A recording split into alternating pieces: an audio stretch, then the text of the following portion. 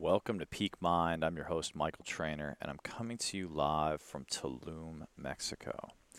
And I wanted to talk to you guys just a bit about the topic of spiritual bypassing.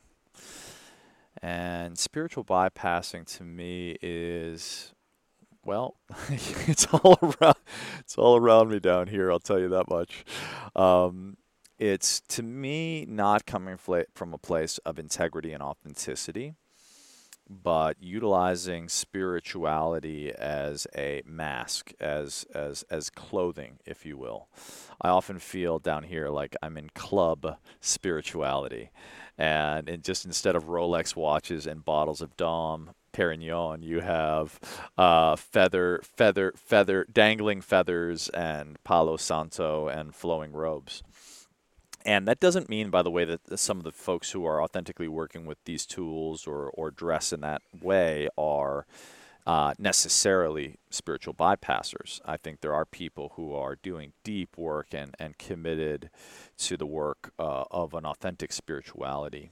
And just like any of us, we're all figuring it out, so to speak. But I do think there are a lot of people who pursue spiritual practices, but oftentimes bypass over the true work of what that means in day to day life and living.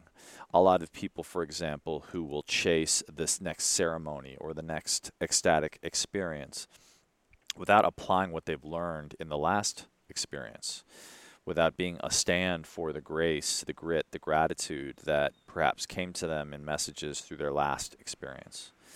And I see a lot of people. One of my personal greatest pet peeves is, people frankly lacking integrity in a variety of different forms. But saying, "Hey, let's do this, this, and this," or "I am this, that, and this," and then showing through their actions the exact opposite of what they're purporting to be. And I think that's one of the things I feel like I just want to share with everyone.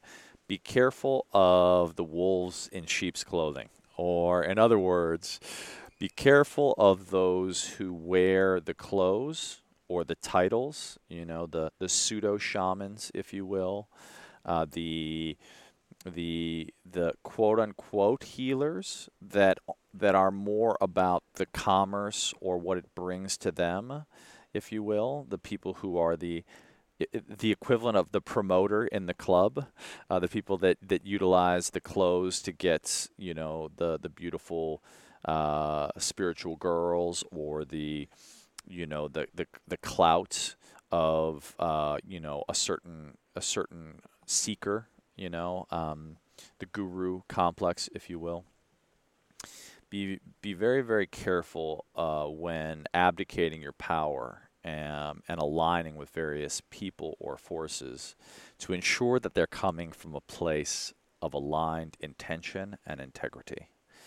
And in my experience, there's no clearer way to ascertain that than in someone's actions and how they show up.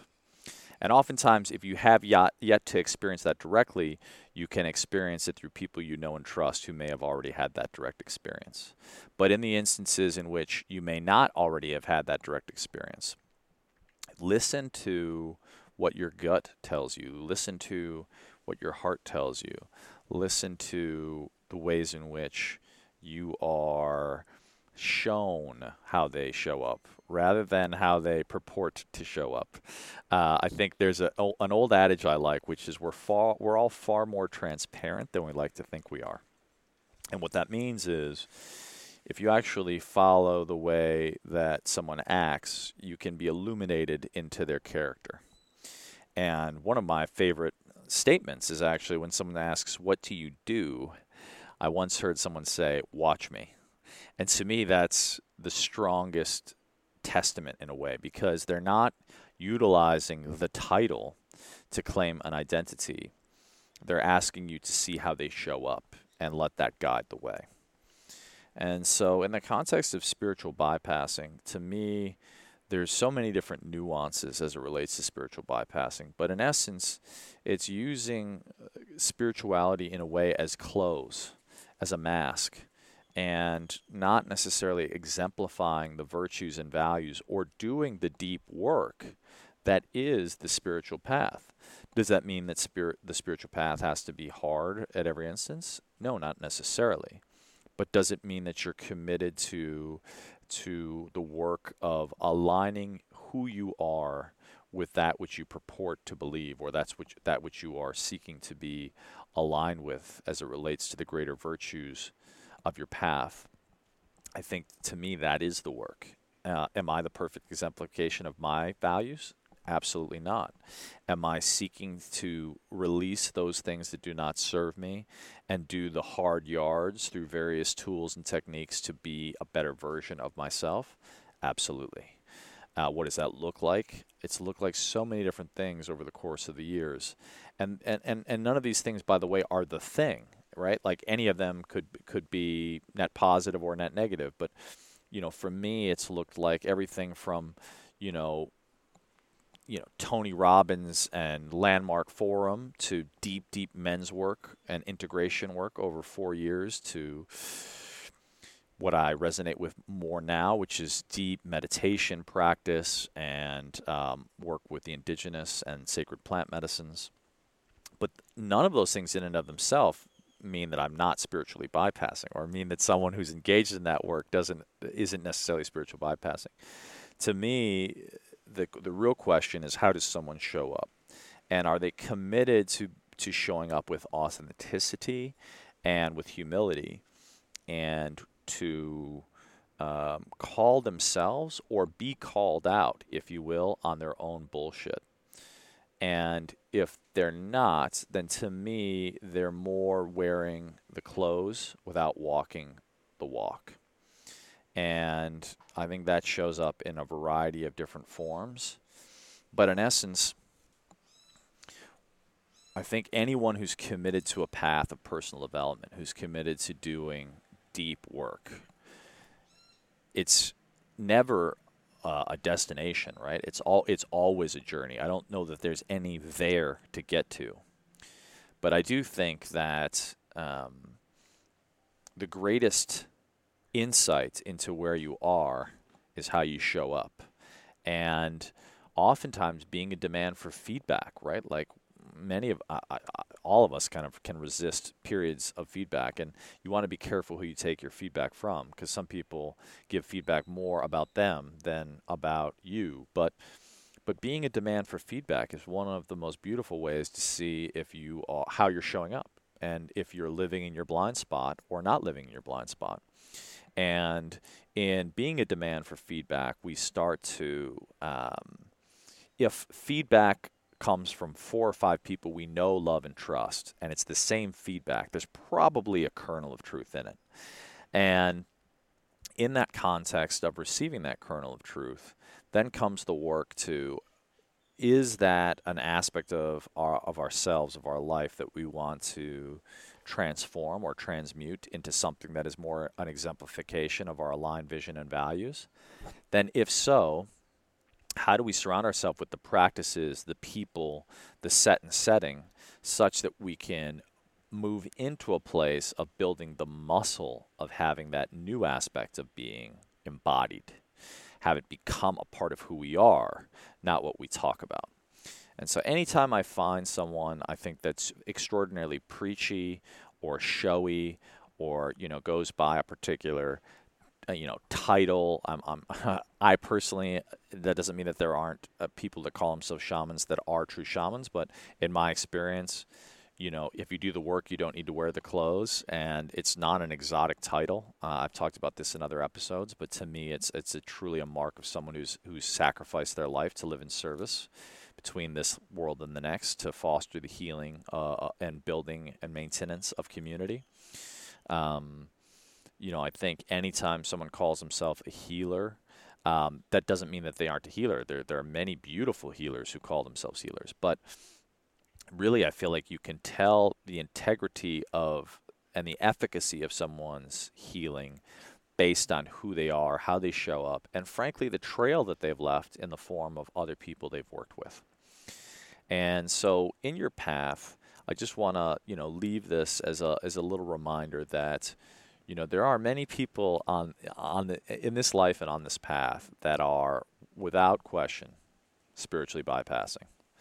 I've done it myself. I'm sure many who have listening who have done it themselves. This is not some higher than thou sort of share, but I am deeply committed to being an authentic, embodied version of myself, and to humbly learning and being a demand for feedback, and being committed to work on the areas of myself that continue to need to be worked on. And my vision for the show, in part, is this is one of the tools I utilize for that, to be in the listening and in conversation with people I respect deeply for an aspect of how they live their lives, and to do so from a place of service and offering, such that I can share it with you, to hopefully have you inspired if you're living in those same questions. And so, my vision is to uncover my blind spots. If you feel like you have blind spots that you've uncovered, for all of us to work on those blind spots together. And frankly, also to share wherein we can hopefully save someone a misstep, if you will. I don't know if there is anything that is truly a misstep, but save someone perhaps some exerted effort that can be shared when one is working with a guide, as for example, like a Yoda was to Luke Skywalker. Not that I'm by any ways relating myself to either Yoda or Luke Skywalker, but which is to say that I think we get to be careful in who we choose to receive our feedback from, who we choose to emulate and model, and to ensure that in the areas in which we are modeling them, that they are embodied and that they are not spiritually bypassing. And even people, by the way, who are super embodied in some areas of their life are not necessarily embodied in every aspect of their life. And so I think that's also a beautiful reminder to say, you can focus and have a diverse community and choose the people you live and learn from, commensurate with the areas in which you profoundly respect the ways in which they show up and how they show up. And so just a little bit of a share, because I've seen a fair amount of people who are kind of in the dark, if you will, and looking for teachers and healers, and I've been asked about this. And it's beautiful to be, and I have in many points in my life sought out mentors, if you will, and I think they're all around us. But make sure both in your own process and in the people you choose to work with or learn from, that they are an embodied aspect in the teachings you are seeking to teach yourself, because that's ultimately what it comes down to, right? The work is here. The work is at home. And so we get to do the work ourselves. Others can help illuminate the path, but we get to walk it. And so make sure as you walk your path that you're taking on the obstacles, that you're following the descendants and the transcendence, and savoring and relishing in the journey and the people you get to do that journey with, and choose wisely, because our community is our great wealth and our time our greatest finite resource. And so to your beautiful journey, may it be surrounded by incredible people that help illuminate your blind spots, help show you the way. Choose carefully and constantly be in question. As the Buddha taught with koans, question me. Always be in question and living in the question of yourself and others. And I think seek to be, at least in my view, the virtues and values that I prize is, humble curiosity, integrity, character. How does someone show up? Not necessarily how do they lead with their purported views, but how do they show up in the world, and what's the trail that they're leaving. And so I encourage you guys to forge forward, to form new trails, to be a beautiful stand for your vision and your values, and to not bypass, to go through and do the hard work. And I'm doing that work myself, perfectly imperfect, and sending you guys lots of love to our collective journeys.